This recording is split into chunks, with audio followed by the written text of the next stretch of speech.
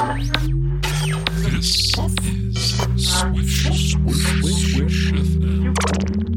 Okay, well, now I feel like you're just interested in winning an argument and not actually having a conversation with me. No, that's absurd. No. This could be fun. There's a lot of couples that do different religions in relationships. It's very common. Okay, sometimes when you set your mind on something, it feels like you have tunnel vision, and then I don't feel I have the space to object. This is what we're just talking. Yeah, you're saying that we're talking, but this is your project. It's not like I really have a say.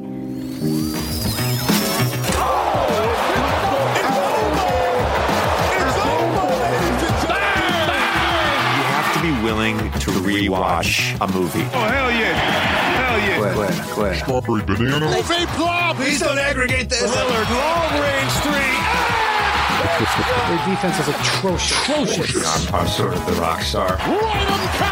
People, Tissot is the official watch of the NBA. Everybody who listens to this podcast knows how I feel about aggregation. I'm oddly intrigued by neck tattoos. We love China. We love playing there. It comes a dunk. Shut up and listen. You think you're better than me? All right, welcome back to Swish FM. Chris Wendelkin, Ben Craw.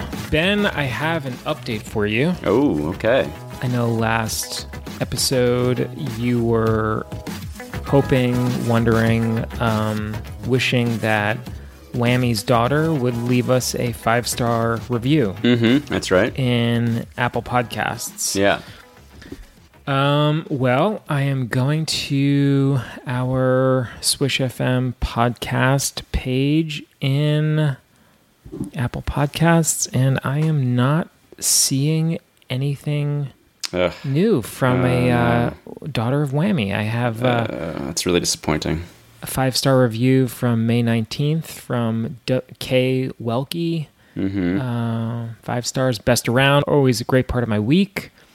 Another one from a year ago, Slam Dunk, love this pod, love Chris, love Ben, total pros, 5 stars. Another one. Doesn't seem that hard to do, really. It just takes another one from a year ago, the best, love these guys, love this pod. Yeah. Seems easy We're enough. not asking for a lot here. This takes literally 30 seconds of your time. She could do it. She could do it if she wanted to. She really shouldn't be that hard. If she needs a little help from her father, like that's fine. Like you don't, if it has to be a group effort, if you need to phone a friend, whatever you need to do to get it done. We're not asking for a lot here. Even a rating. Now I have a question, Chris. Mm-hmm. When I open my my podcast app on my Apple iPhone, and I go to the Swish FM podcast, and I see the ratings and reviews. I got to scroll down a little bit. It's kind of confusing. Sometimes you have to click on the show instead of just a specific episode.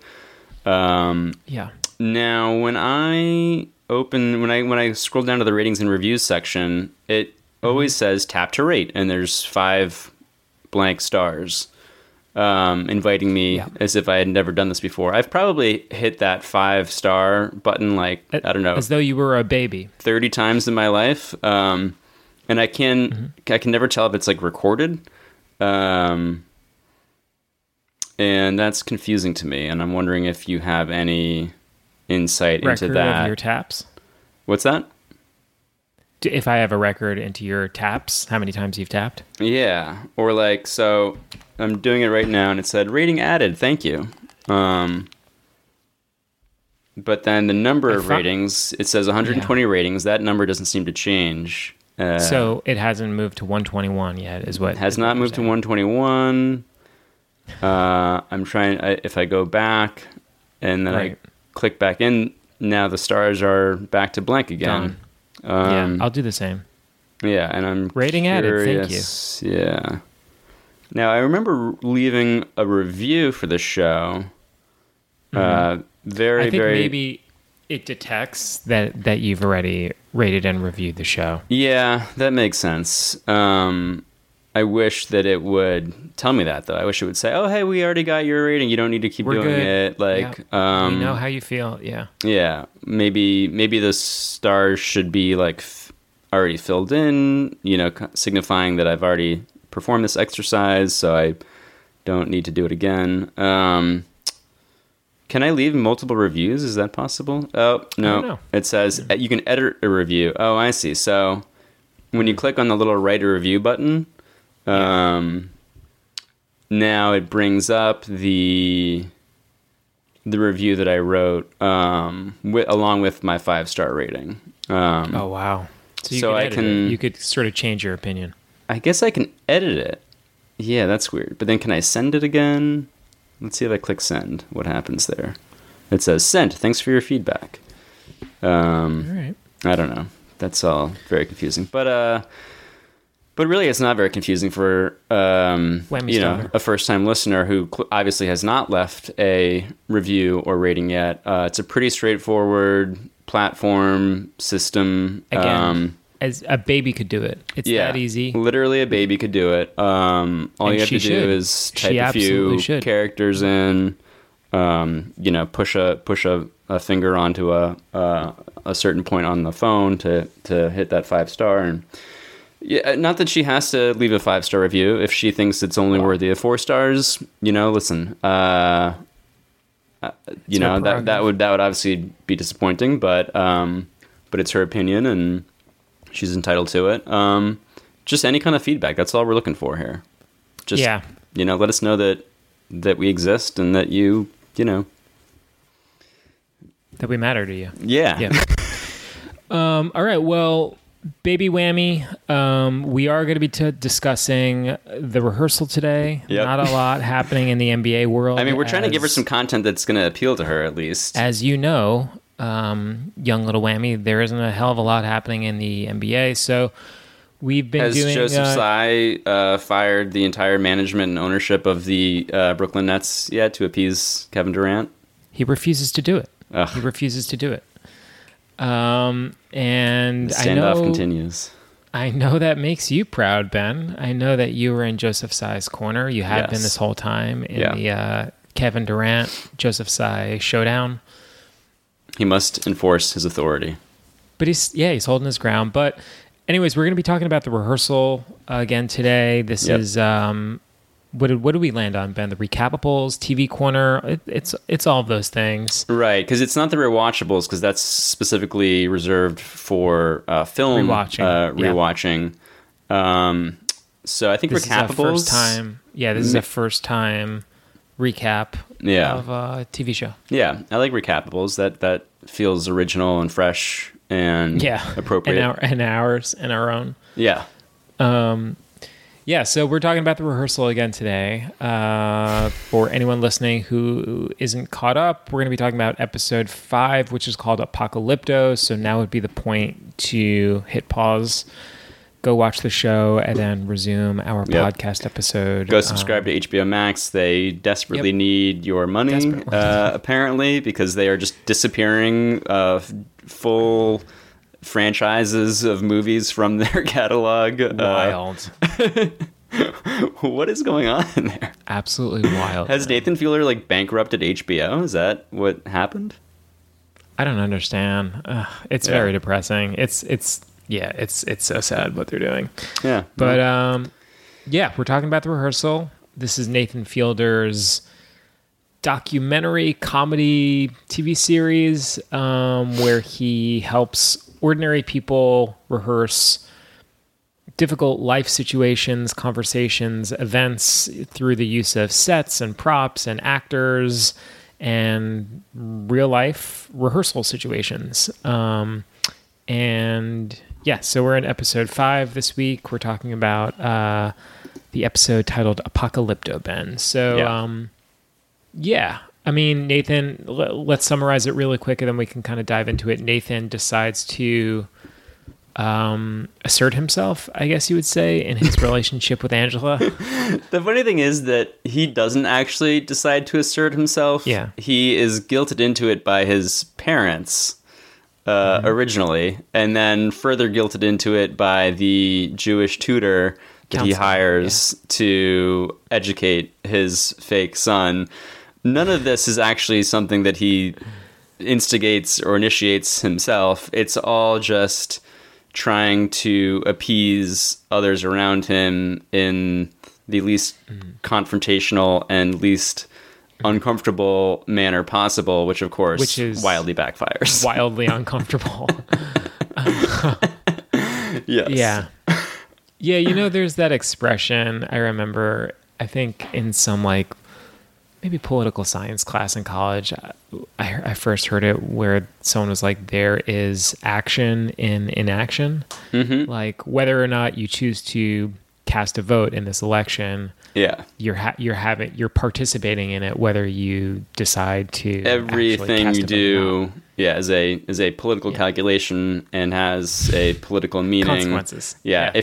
If you say to someone, "Oh, well, I'm not political, so I have no comment on that issue," guess what? You're You taking have a actually you're taking a commented on position. Yeah. Yeah. Yeah. So Angela, we now know through the first 4 episodes, she's been sort of outspoken, I guess you would say, or just has like sort of dropped these nuggets where it's become very clear that she has some specific views about Christianity and also just about like the devil, like and like Satanism. demons. Yep. Satan worship. Yeah. Just sort of like mysticism in general. Also mixed in with some aromatherapy. Aromatherapy, right? And of course, then, stance. Yes. And then in this episode, it becomes really clear that I forget how exactly it came up, but I think she was saying that she wanted to homeschool their child Adam and wanted it to be like a faith-based curriculum, like a Christian-based homeschool curriculum, and that sort of forced Nathan to sort of decide how he felt about it. And Nathan Fielder was saying that he grew up Jewish, and it suddenly like dawns on him that maybe it would be important for him to have his son also know about his faith as well as like the faith of his mom. And so, Well, yeah, again, it dawns on him because his parents come for a visit and realize that he's raising a fake son with a fake partner in a Christian fake household, and they don't really appreciate that, and they urge their son Nathan to try to introduce his traditions and his upbringing and religion, and introduce that into this fake, completely fake scenario. And so Nathan is, to be clear, fully guilted into this by his parents. Yeah. Yes. So Nathan, again, not, he's sort of resistant to conflict, doesn't have the courage to sort of push back with Angela and say, like, actually, it's very important to me or to my parents that our child also be Jewish. So he sneaks his child away, and instead of taking his child to swimming lessons, which is what Angela thinks, he's bringing his child to a Hebrew tutor and bringing the child to temple for services, and that is like the central conflict, I guess, of the show. Yes, and in order to conceal this lie, he's dumping bottles of water on his fake son's head and quizzing him about what the lifeguard looked like and what the color of the ceiling of the swimming pool was as he does the backstroke in order to sell the lie that he's just taking young Adam to swimming lessons and not to any sort of a alternative religious educational program. Yeah. All right, so, man, what did you think of the episode? It was an incredible episode. It didn't quite have the holy shit jaw-dropping moment of episode 4. So initially I was kind of like a little underwhelmed, but then on the second and perhaps third viewing I gave it, it really grew on me, and I think it's the most for me, it was like the most impactful episode. Yeah, basically, I feel like with each episode, he's getting kind of like closer and closer, or just further and further down the road of self-reflection and introspection, and kind of addressing in real time all of the debate and controversy that is swirling around the show, like online and on programs such as this, where people are, endlessly dissecting and analyzing this show. And yeah, I mean, we have to talk, I think, about fake Angela, who is an absolutely incredible actress named what is her name? Shit, I just had it. Anna. Let me just double check this. You can edit this out because I was just looking her up. Anna La Madrid. Wait, so her name is not Angela? Her name is not Angela. Wait, no, we're talking about fake Angela, not real Angela. Oh, fake Angela. Fake Yeah, Angela. yeah. Okay, yeah. Yeah, the actress that presumably a graduate of the Fielder Method School, the actress that Nathan hires to portray real Angela so that he can practice his rehearse, that is, his conversations about introducing Judaism into Adam's life, and so that he can, be more comfortable about having that conversation with real Angela. So he hires this fake Angela, this actress played by a real actress named Anna La Madrid, who's been in a handful of television shows. She was great, I thought. She was incredible. Like, she's, like, by far... I mean, there've been a lot of, like, really impressive, like, 15-year-old Adam, that actor, whose name I forget, was really strong. And obviously we talked last episode about... what was his name? The guy that plays the paramedic.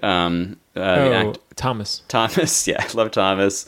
But for my money, fake Angela is by far the best out of all the fake actors that Nathan has used. She was incredible. She got Angela's, like, energy and mannerisms. Like honestly, she had me, like, from the first scene where... Yeah. Nathan says something to her, and she's, like, on her laptop, and then she immediately slams the laptop shut to, like, signal, like, we're having this conversation. Like, that was such an Angela move. Like, it was just impeccable.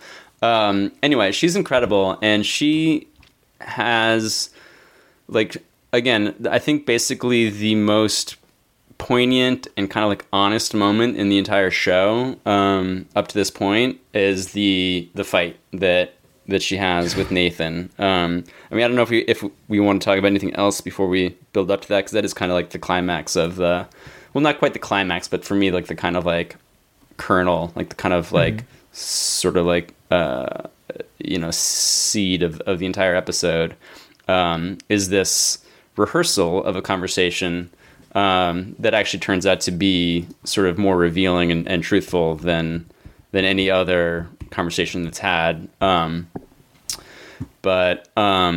Yeah, I mean, I definitely want to talk about that. I mean, yeah, let's talk about that, because that's just where we are right now. Yeah. Okay. So basically,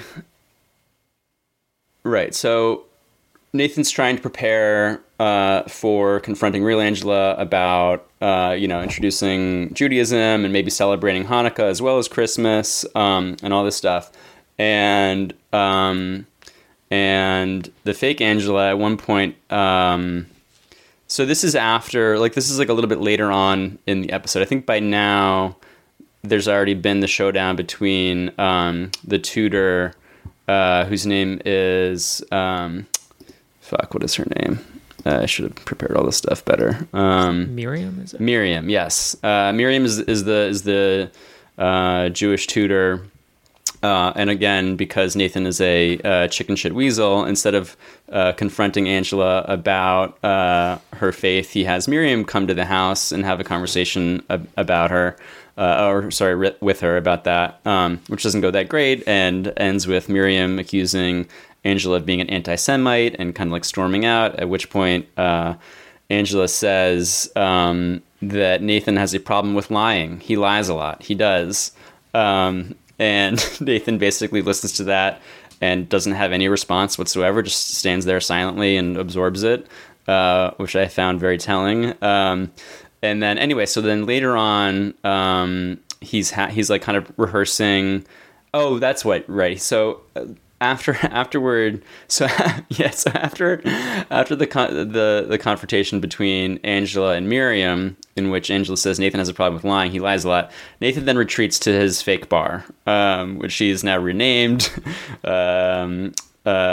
to Nate's Lizard Lounge, I believe, because he could no longer legally use the name Alligator Lounge.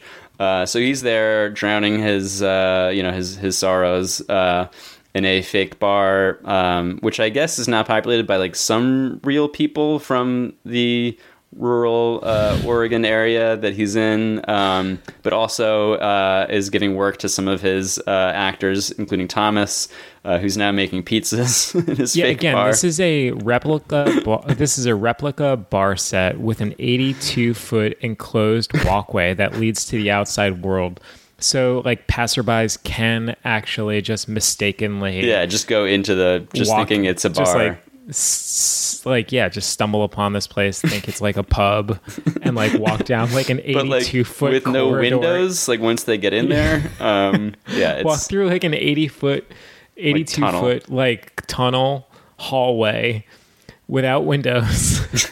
That leads to what is an exact replica of the Brooklyn bar of the Alligator Lounge, a bar from Williamsburg.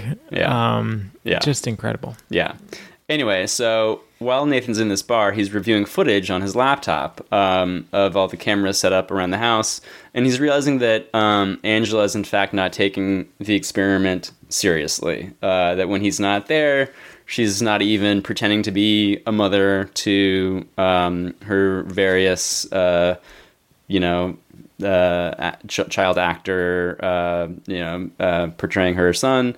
And she's really just kind of like blowing the whole thing off and like not actually, which of course is like proof that like she's an actually normal human being, because what regular person would actually be completely committed and devoted to living out this and like, playing out this experiment faithfully. Of course, like she's just a regular person who's like, hey, how's it going? Like, oh, what's your real name? Oh, and where do you live? Like, she's just, like, anyway, that made me else. like her more. Like, it made me just be like, yeah, she's like not a fucking weirdo. I mean, she is a weirdo, to be clear, but she's also like just a normal weirdo. Here's my thing: we're all weirdos. Yes. Like we all have weird things about us. Like we all have weird beliefs. We all have beliefs and do things that are weird, if not to everyone, at least to someone. Yes. Which I think this episode sort of gets at. But back to your point. But it made me like her more when she was just like, hey, so like you live in LA? Cool. What's that like? I was like, thank like, God. This actually feels like legitimate like footage of like a regular person having a conversation. I don't know. Yes. Or again, it could be all completely scripted. Who's to say? So anyway, back to fake Angela, who now Nathan has constructed another replica of the house which they created for real Angela to live in, which of course was itself like sort of a fake house. I mean, it's a real house, but it's decorated and everything around it, like from the fake snow to the fake garden in the backyard, it's all fake. But now he has to create a replica of that house so that he can practice his conversation with an actress playing Angela. So he's trying to confront Angela about the fact that she's not actually taking this experiment, this rehearsal seriously, that she's, just doing her own thing and just kind of like fooling around and whatever, just, when Nathan's not around and not actually performing her role.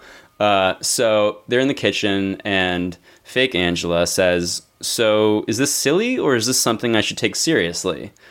And Nathan replies, it's silly and serious. I mean, it's complicated. Life can be more than one thing, right? Life's complicated. And then he asks her why she's even there, and she turns it back on him, and for my money, asks like the most honest and kind of like pointed question of the entire season. And she says, why are you here, huh? Why are you doing this? Are you really trying to help me? Or am I the silly part that you talk about, huh? Is my life the joke? Do you sit here with your friends at the end of the day laughing at me? And Nathan, obviously, like, very shaken by this, tries to reply, no, you're not the joke, not at all. No one's the joke. The situations are funny, but interesting too. And this could be, you know, an opportunity to raise your kids, blah, blah, blah. And he's like kind of trying to spin it, and she just snaps and screams, just shut up, breaks the lamp on the floor, and says, you're a liar. Because if this were real, you would have some sort of emotion instead of standing there like a rock. And then there's like a pause where Nathan absorbs that. And she then asks him, do you want to feel something? Do you want to feel something real? And he pauses again, takes a deep breath, thinks about it, and says, yeah. And she says, that's sad. You never will. No matter how hard you try, you never will. And then there's like, again, another pause while Nathan, like the full weight of that, like, you know, hits him. And then he replies, okay, maybe we can try just a nicer version of the scene. And breaks character and basically just like pulls the cord because he can't handle it.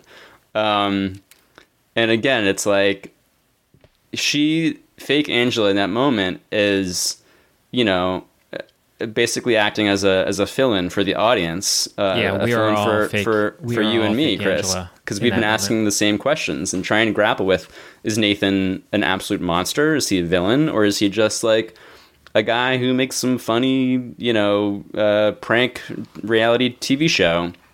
But again, I think very much like the performance by fake Angela, and again, props to the actress Anna La Madrid.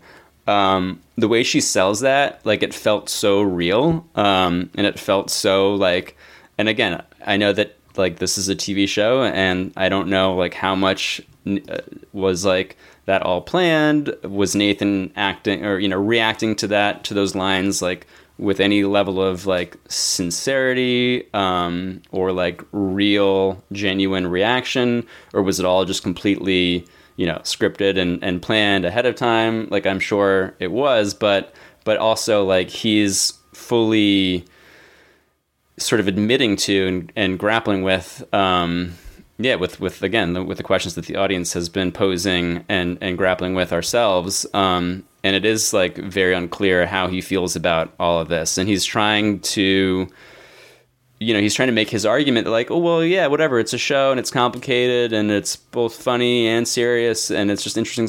But like none of it, it's not convincing at all when he's making those points in this argument with fake Angela. Like, for my money, like her, like what the stuff that she's saying is so much more real and convincing, and it does make me think, and it makes me think a lot back to Nathan For You, his previous show, where like I really feel more and more like the people on that show were just jokes to him. And it also made me realize like a big difference between that show and The Rehearsal is how many people he would, like, each episode of Nathan For You was at least two. I mean, there were some, like, you know, obviously the final one, Finding Francis, and, like, The Claw of Shame. Like, there were a couple, like, you know, sort of special episodes that were just one storyline. But most of the episodes of Nathan For You, he's cycling through at least two, sometimes three, you know, different business owners. And he's just churning through these characters, you know.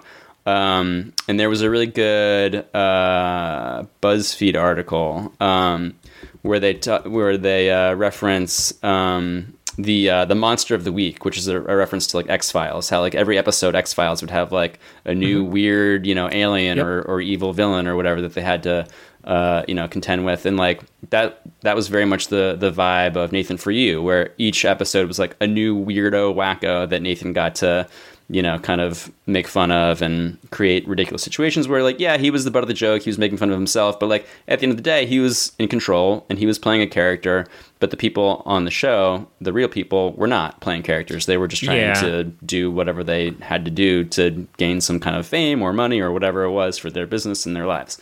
Anyway, The Rehearsal is not like that. And I kind of love the show for that. That instead of having Angela, like, clearly on some level, Angela is the butt of a joke, and clearly they casted Angela because she's eccentric and weird and has insane, to you and me at least, views about Satanism and whether or not Halloween is a devil's holiday, or just down to like the way she dances and the way she like cuts noodles on a fucking frying pan to make sure if they're done or not, and like so many little details and stuff are like very clearly for comedy about her.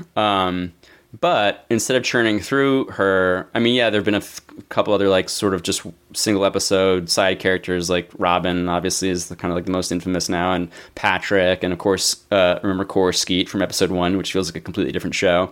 So he did churn through like a few different people, but like for the most part, Angela became like the whole show. Like she, and in a way, like, so she is the butt of a joke, but at least she's not like, we're spending enough time with her that I think, as you alluded to, Chris, we are getting to know her a little bit better and kind of feel a little bit like she's, I don't know, like we're starting to kind of grapple with her side of the equation a lot more than what I think we ever did on Nathan For You, because it was just, you didn't have time with a character, enough time to spend to like really get to know them, because it was like literally like 10 minutes and then it was on to the next character, So I kind of like that. Sorry, I was just rambling for a very long time. No, it's all good. So I'll pick up where you left off, which is this. And I want to throw this kind of back at you and hash it out a little bit. But I do feel like, it's weird to think this and say this about someone that you and I, Ben, would both agree has like some like oddball and like harmful views in Angela. Like, I think we would both say Angela's views about Judaism are like at best like complicated and bad, and at worst like maybe anti-Semitic. Mm-hmm. Like, so I think you and I would agree that like the truth is probably somewhere in the middle of those two things. Like, even if she's not anti-Semitic, it's at least pretty problematic. Yeah. We would say her views of Judaism are pretty problematic, right? Yeah. And so also, I feel weird, I feel weird saying this about Angela in the context of the show, but it does feel like Nathan and the show, in a way, are kind of punching down. Yeah. Yeah. I do feel like she is the butt of the joke. Yeah. And I was talking with Ryan about this the other day, and I was saying, like, what's interesting is that we don't need to...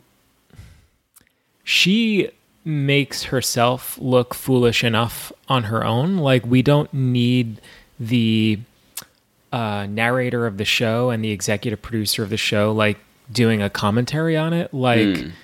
Like we the audience can make our own determinations about how to feel about her. Mm-hmm. And it does feel like at times Nathan, and it's not just with Angela, it's with like all of the people on the show, that he is punching down as opposed to punching up. And normally I would say, and that's why I find the show extremely annoying or condescending or something like that. Mm-hmm. But what's interesting is I found in this episode that Nathan was both punching down at Angela, and then in the end, he sort of winds up being the person that gets served his own medicine. Yes. Because that final scene. There's a punching down on Nathan in the final beat of the episode. So if we think of punching down in this sense of like, there's this character, Angela, on the show, she has some sort of extremist and like outlier religious views that we would frown on and call problematic. She's basically intolerant of Jews. Mm-hmm. That's the idea, and Nathan is sort of punching down at that. Mm-hmm. He's punching down at someone who has sort of non-mainstream views. Mm-hmm. Whether we agree with those views or not is sort of beside the point. We sort of generally, I think, as an audience, feel like it's not okay just to make fun of someone for having different feelings. Yeah. And this all comes full circle in the final beat when Nathan Angela leaves the show. Nathan reconnects with the Jewish counselor, tutor. Miriam. Miriam, they're going through some Jewish rituals with their son. Everything is feeling really good. It seems like Nathan has learned to sort of embrace his cultural and religious heritage. And so he's talking with Miriam at like the kitchen table in the final beat of the scene. And she's like asking him his views on Israel. Yeah. And the Palestine problem. As in the Israeli-Palestine problem. Yeah. And she's like, you have a platform. You need to speak out. And she's like, you need to, now that you're with us, the Jews, you need to publicly, defend the state of Israel. Celebrate the state of Israel and advocate for Zionism and talk about all the great things that Israel is, and like literally like talking about how like they like give warnings to civilians before dropping bombs in territories, and and then she's like, so how do you feel? And Nathan's just sitting there, just like clearly so uncomfortable. I mean, it's kind of complicated, and then of course, like the joke being like, he thought that he got rid of the problem by making Angela leave, and has invited in just the same kind of problem that he had before. Right. Yeah. So I don't know. I thought that was kind of like a redeeming moment and an interesting moment. And I thought that was honestly the thing that made the episode work. Yeah. And gave it some closure. And it actually made me feel like okay about the episode. Was that like the moral of that story, the moral of that episode is like, yeah, maybe it's not okay to make fun of people or to ostracize people, whatever the religious beliefs are, because ultimately all religions sort of embrace terrible things. Yeah. Yeah. And people, it is complicated. People do terrible things in the name of every religion. Yeah. So you can't pick one religion and say it's superior to another, because ultimately you're sort of embracing the thoughts and actions of terrible people. Yeah. Yeah. No, the button on that was just perfect. And again, I still think it, like, even though, right, there's so much punching down at Angela and of course like Robin and Patrick, like all those characters, are obvious, like just, again, they're cast and they're selected for their, ridiculousness, and also their, sort of like they're ridiculous in fascinating ways.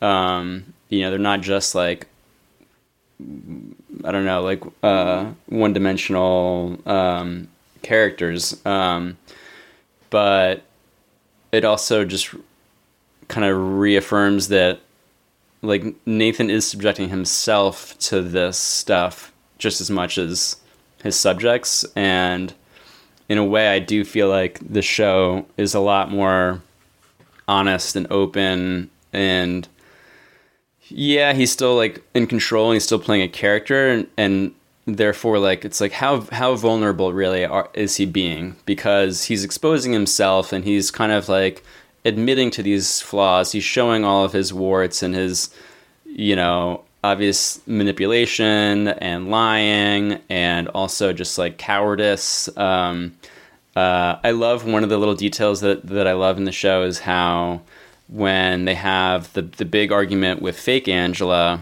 at the end when she says, just shut up, and she breaks the lamp on the floor, and at the very end of that scene, after Nathan's like, okay, like cut, like let's try that again, like maybe nicer, there's the camera lingers on the broken lamp on the floor. And then in the real conversation that he has with real Angela, it obviously is like way less combative. It's, real Angela, to her credit, I think is like a lot more composed and, kind of calm. Not that I think fake Angela was like totally justified. And if real Angela had gone that route, it would have been totally, justified. But instead, real Angela takes a much more measured approach, and it's just like, I'm going to leave. This isn't really for me anymore. Like, thanks so much for the opportunity. Goodbye. And then she leaves, and Nathan sits there, has a sip of tea from his mug, and then the camera cuts to the lamp on the little side table, and the lamp is just perfectly intact and sitting there. And it's like, to me, it just kind of like symbolized how, at every point, Nathan chooses the easy way. At every point, Nathan chooses non-confrontation. He chooses to, basically just take like the most comfortable, like, and it reminded me of episode 1 when he's giving his quote unquote confession to Core at the very end. And for one shot, he confesses to fake Core that he fed him the trivia answers, and fake Core blows up at him and calls him a horrible person. And then it cuts back to him talking to real Core, and his confession is just that he thinks he's a great guy. So he just completely chickens out. So there's this fake Angela and Nathan have this rehearsal early in the episode before this like big blowout argument. And she says this one thing, and I wrote it down, where she says, "This is your project. It's not like I really have a say." Yeah.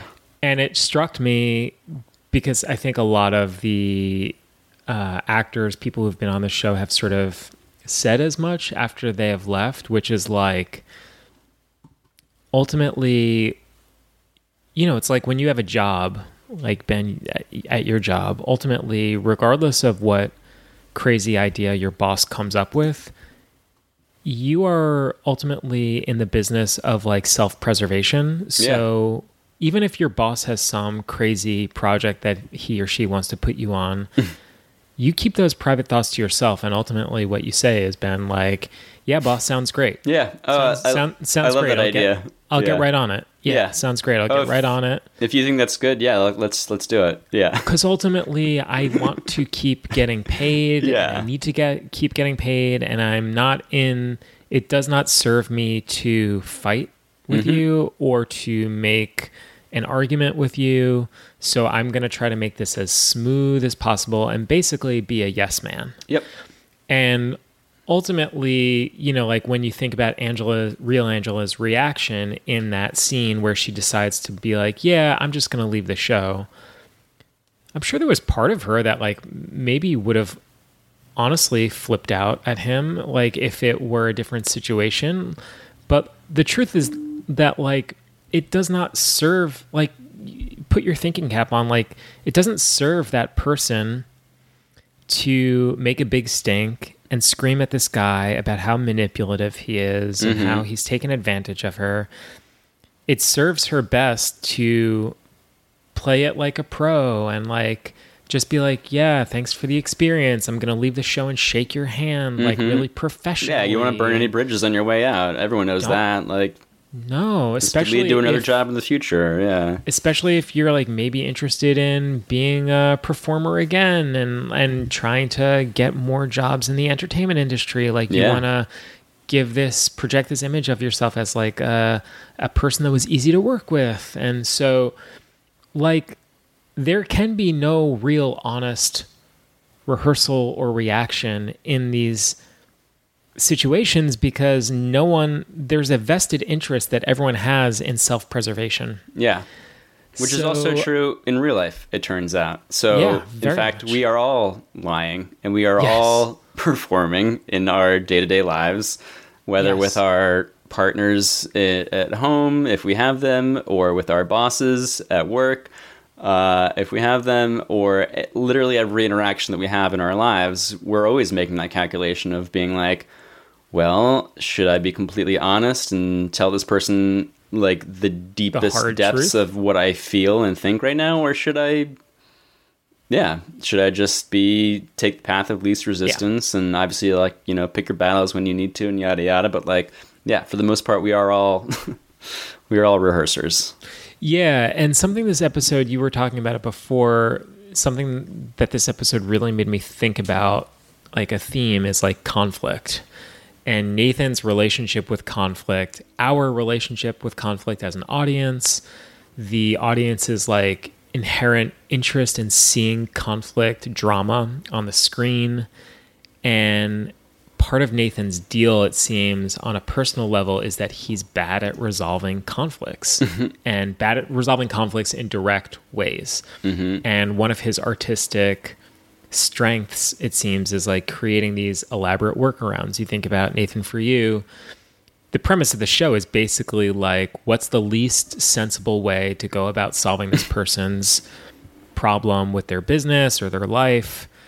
And during that conversation between Nathan and Angela about raising their son, both Christian and Jewish, as soon as he presents it and she pushes back, he immediately just backs down. And as soon as she says no, he's like, Nathan says, I wanted everything to stay as calm as possible. And then he says to her, why don't we talk about something else? What's your favorite movie? Yes. And of course, it turns out her favorite movie is Mel Gibson's Apocalypto. Yeah. That was... But like, it does seem like a central driving force of his work, not just this show, but also Nathan For You, is his interest in not dealing with honesty, not just not dealing with conflict.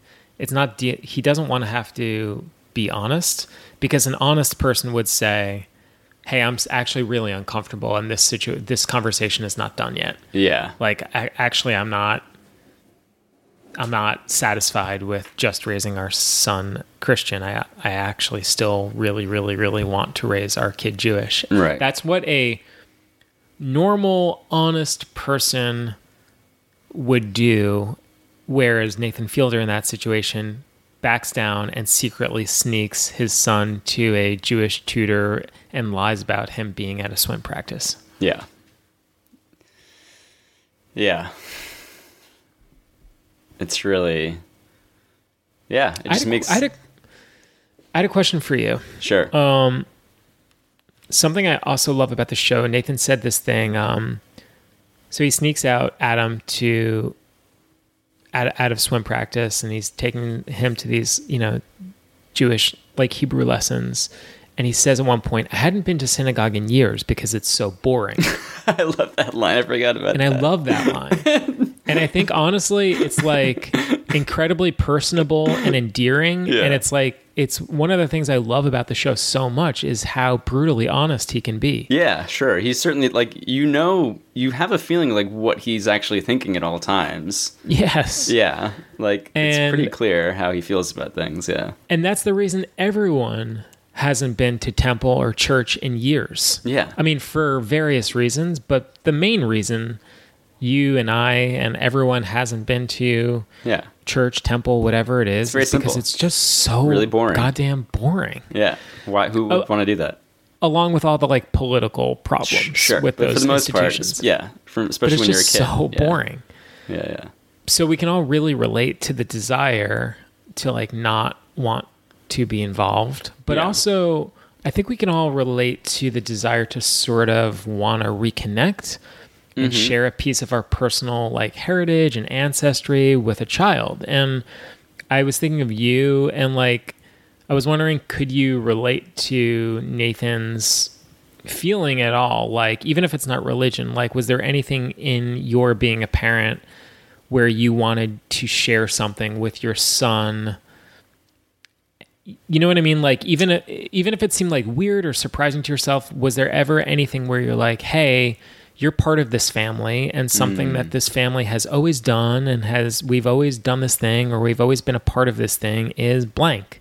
Something that you, like, kind of discovered, you know what I mean, on your feet as a first-time parent?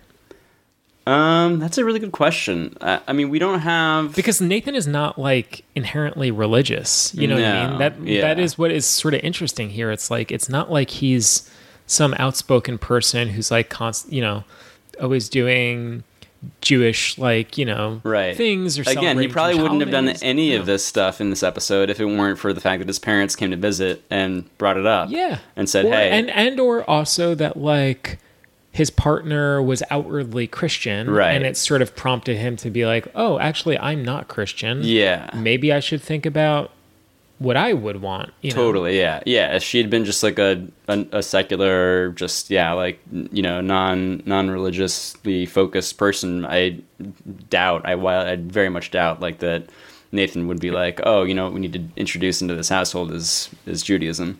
But yeah, getting to your question, like there's not that much, like, we're not a religious household. There's like, I feel like probably for my parents or Kate's parents, there's like a little bit more of that, of like wanting to, maintain, especially like around holidays and stuff. Just little traditions, like. Yeah, just like family traditions. Like, are there things that like you were like, oh, I guess I never thought about doing this, but now that I have a child, it is sort of maybe would be cool for him to experience this thing with his cousins or this thing with his grandparents or anything like that. Yeah, there's a little, I think maybe when he gets a little older, there'll be more of that. But he's like now at the age like 5.5, like he's actually starting kindergarten in like a week and a half, which is crazy. And so I think there's going to be like a shift where I think about this stuff a lot more. Like I think for a long time I've kind of been in the like, oh, like he's still pretty young and obviously like he's at the age where, he's certainly forming lifelong memories and stuff, but only in the past like year or two, do you really focus on that? I don't know. So that's all to say, like nothing major in terms of like tradition, but probably stuff where I'm going to be a lot more cognizant of like how he's going to remember these moments and certainly like trying. Do you want him to remember about this? Like, do you want him to remember, have like a positive memory of this, or like right? Is this going to become a tradition for him? And but then you also have to balance that with like not trying to force too much stuff on a child, and like a big trap that I think a lot of parents fall into that I'm trying to be aware of is the urge to recreate your own childhood or relive your own childhood with your child, and to feel like. I mean, I know this is going to be an issue once he starts getting old enough to watch like movies that I'm really personally into, like, and like imagine, like I literally like this is going to sound crazy, but like I honestly like fantasize about like the first time I'm going to like sit down with Teo and watch Terminator 2: Judgment Day. Yeah. And like that's going to be like he hates it. Like, yeah. Like what if exactly. he has totally different taste than you? Like what if he's I'm gonna. This movie's garbage. That's going to be a moment that I've been like thinking about and dreaming about literally since the moment I found out I was going to have a son. And like he might just be like, this is lame, and like go watch TikTok videos or whatever. And like I have to like brace myself for that and be like, that's going to be okay if that happens. Or like the first time he watches whatever, like lots of movies, or if he grows up to just have totally different views than you. Yeah, well, that's obviously like the deeper and way more terrifying concept or concern is that, like, what if he's turns out to be a horrible piece of shit who, I mean, whatever. Not even a horrible piece of shit. Like, or if he just has like, if you grew up rooting for the Yankees and he grows up like a devout Red Sox fan, it's like, man. Yeah, that'd be okay. That'd be fine. Do you know what I mean? But like the analogous versions of that, you can sort of. I'd be more concerned if he grew up as like, conservative Republican or something like that. Which But what if he did? He's still like, he's still your kid. Yeah, like, he would. I mean? He would technically still be my kid. But that would be challenging. Like I guess we just wouldn't talk about that stuff. But it would be like, I don't know. I bet you would. Yeah. I bet you probably just make fun of him. Yeah, probably. And he'd make fun of you. Yeah. I guess that's best case scenario. As the child of someone with very different political views than his parents. Yeah. And not just political views, but like lots of views. Like I think people overestimate like or underestimate like the power of love. Like people, you know what I mean? Like it's just people are so stupid. People like find the stupidest reasons to like not like to create drama and division. Yeah, it's like don't we just like each other? Like don't we just want to hang out? Yeah. I'm not worried about Teo. I'm not either. But yeah, it is. I don't know. I wonder. It's funny because I sort of imagined that. I guess in episode 4 they get a little bit more into like the parenting aspect. It's funny how like little like parenting has actually been a part of the show. Like on a surface level, like yeah, like obviously like the Adam character has been, you know, important and central, and obviously like the overdose scene. I feel like episode 4, I guess maybe was more focused on that, even though episode 5 is about like, oh, how we're raising our son. Like, and you see a little in the beginning, of course, of like the whole like Dr. Fart scene and eating the poop, which was incredible. I thought that was so cute. Oh my gosh, yeah, so cute. And you see, so like in those moments, that's where I found like a hole in the logic of the show a little bit. Obviously, the show has so many logical holes, but like one is just kind of like, yeah, you know, I also just feel like Angela and Nathan probably wouldn't have a child together. Like, I think they're... Well, of course not. Yeah. Yeah. Which is, yeah, exactly. And also, my own bullshit detector was just kind of like, I don't know. I just feel like one of these two people would be like, maybe I shouldn't have a child with this person. But also, that's also life, though, too, though. Like, sometimes you have a child with someone and then realize later, like, ooh, I actually have like a lot of differences with this person. Like, Yeah. really not that similar. So I don't know. It's also just a completely, like, sometimes we like lose sight of this amidst all the other insane shit that's Like, happening it in would the show. be insane if you had a child and then learned that your partner was like a raging anti-Semite or something. You'd be like, oh, wow, I had no idea this was coming. I, a Jew, like, of course. married you know. Yeah, and Angela like raises that point. She's like, you know, like I wouldn't, like if this were real, like I wouldn't be married to a Jew, right? Or my partner wouldn't be Jewish. So she very much like you know, shines a light on that. But also just to remember, like, you know, when you're like, oh, you know, there's not as many scenes of Angela or Nathan like sort of like really trying to connect to the child and like parent the child, and then you remember like because the child isn't it's like 20 children. Like, yes, the reason why we don't have a real handle on like the child as a character is because it's the bunch of different child actors who are like, you know, there for what, like 3 days, and then it's a new age altogether, and then each age has multiple, like, I don't even know the number. I've completely lost track of the number of actual actors they would have to hire for this experiment. But yeah, of course, it's like insane to like, you know, such a central element of parenting is like getting to know your child and like connecting with them and like understanding their personality and their needs and their habits and their desires and all that fears and everything. And of course, like none of that is happening on a show where you're swapping in and out child actors every 4 hours. Like, it's completely ludicrous. So yeah. Like, again, just to remind everyone of like, which then leads me to think like, well, then is this all just pure absurdist comedy? Like, is there anything real to take from this? Like, all the stuff about like whether or not Nathan can like feel something real, and like, you know, is life silly or is it serious? It can be both. It's complicated. Like, is all that stuff kind of just like window dressing to make people think that this is a deep show, but in fact it's just ridiculous? And the final joke is actually that we're all sitting here analyzing the show so deeply.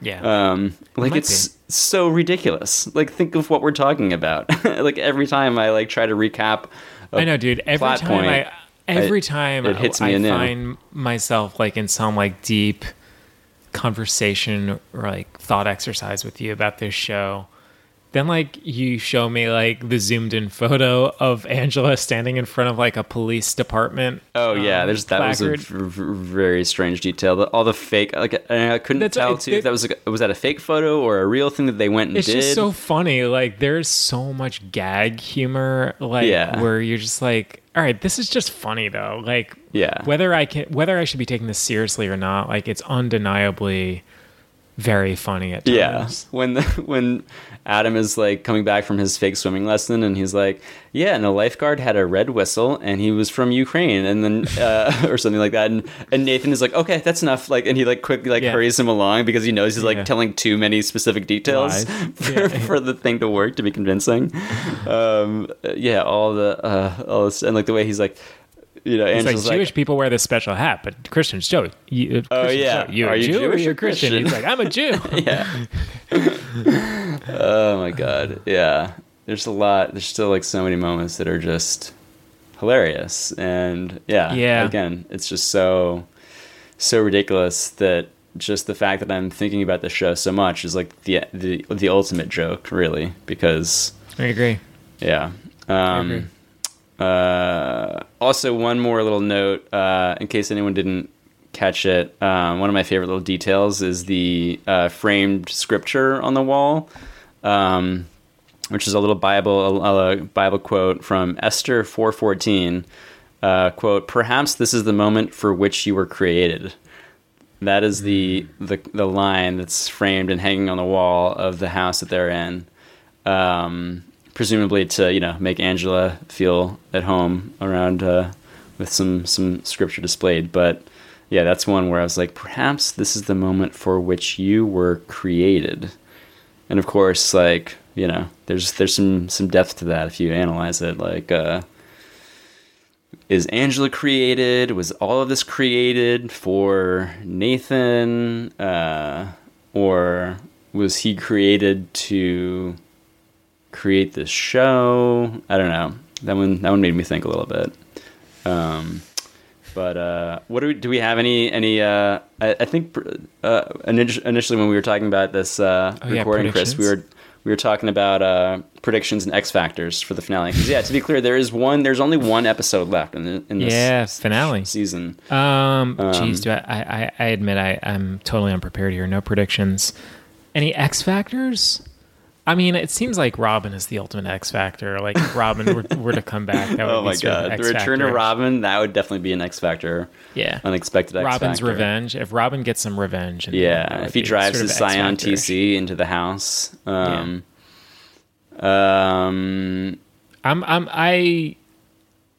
am very curious how the Fielder method students are utilized in episode 6. Yeah, that's something I'm keeping. That's an eye true. on. They're lingering. They're lingering in the background. I love the incorporation of the Fielder method students throughout the last few episodes, including being. I know that Nathan would cringe at me saying this, but they're background actors at the bar. Mm-hmm. Nathan, of course, being the. Being like the acting school guru, would say like there are no small actors, there are only small parts. Of course, yeah. But they are functionally extras, like in the background at the bar. But even for that, I love that he like flies them in for that. Yeah, I know. Flies them in for that, paying them presumably to like pretend to be bartenders and pizza makers and.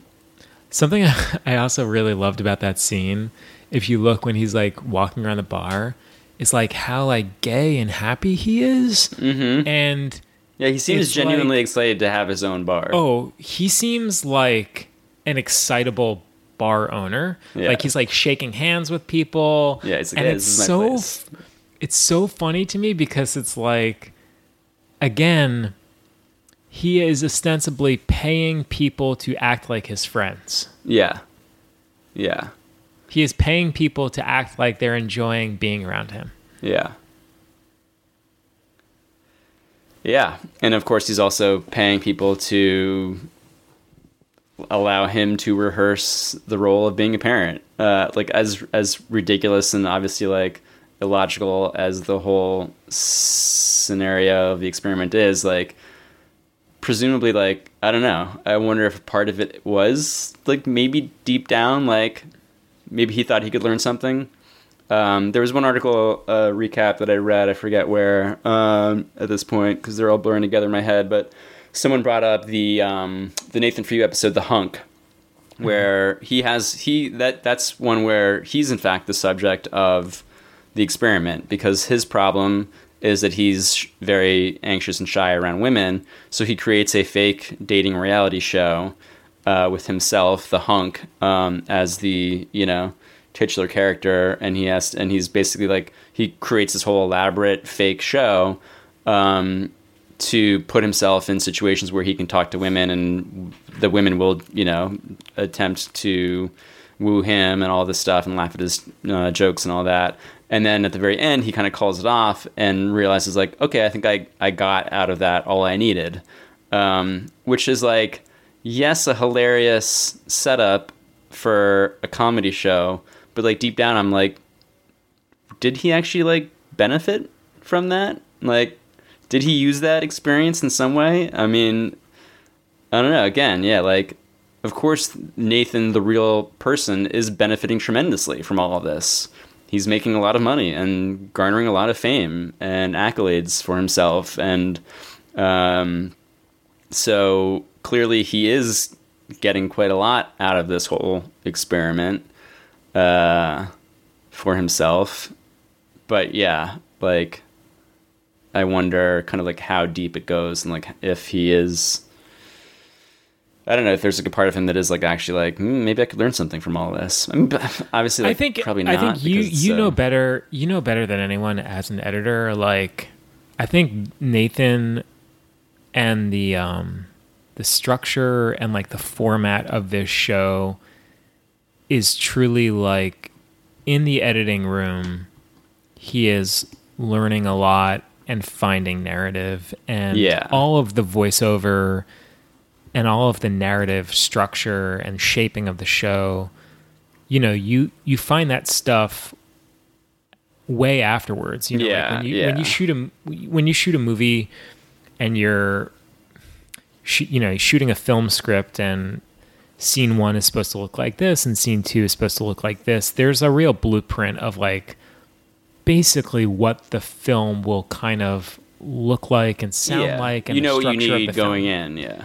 I think with something like this, again, as you know, that someone that like looks at raw footage all day, like, you really are the filmmaker. You're not really the editor. You're the person kind of creating story structure. Mm-hmm. And I think Nathan, if you got him to speak truthfully, would tell you, like, he doesn't know what the show is going to be about, and he doesn't know what he's going to have to say about it. He just creates these sort of unusual situations, captures as much footage as humanly possible, because he's a megalomaniac and just like a maniac, reviews all the footage himself. Oh my God. Then I wonder so much like how many... Like, I wonder how many editors he has helping him. Like, like that's the thing. I've looked at the credits, and there's only like 2 or 3 editors per episode, but just the sheer volume of footage that has to be like watched down. I mean, reality TV, I will say, some of the best film and TV editing I've ever seen. Is done in reality TV. And it's incredible. It's an art form. Just because, like, if nothing else, those people have to comb through so much footage. Yeah, it's just to create a plot with a beginning, middle, and end, and like narrative tension, and then a payoff. Unscripted. So you have no guide of like. And of course, it's manipulated, and the subjects are guided into situations and all this stuff. But you're still, at the end of the day, you're not writing an entire thing beforehand. No, yeah. So, yeah. I'm very curious how episode 6, the finale, is going to turn out. I can't imagine like how he's going to like stick this landing. I'm already like kind of bracing myself for disappointment, but I also, I don't know. Obviously, we're all very, very anticipating. Highly anticipating. Not very anticipating. Highly anticipating. All right, Ben. Well, I think we should wrap it up here. Thanks for listening, as always, to Swish FM. Swish FM, the basketball podcast. The basketball where we podcast. Talk for an hour about the rehearsal. Baby Whammy, if you're listening, you know the deal. Rate, review the show in Apple, Spotify, Stitcher, or really pretty baby simple apps. Whatever baby apps you're using to get podcasts these days. Grab yourself some baby merch at swishfm.com. And yeah, Ben, pleasure as always. I'm looking forward to the season finale of The Rehearsal. I'm sure we'll have a lot to say about it next week. Always fun to do the pod, and one more to go. And I mean, my God, I can't even imagine. Do we know how long it's going to be? Is it a half hour, a regular half hour, or is it going to be an hour? I would imagine it'll be a bit longer. But yeah. I don't know. This Friday night, folks. I guess they drop at 11 p.m. Is that right? Have you been watching it live? No, I have not been. I try to watch it like as soon as I can. I probably won't be able to watch it on Saturday because I have family visiting, but certainly by the end of the weekend, I'll find some time. Yeah. All right. Until then. Later, man. You've been listening to Swish Swish FM. Woo!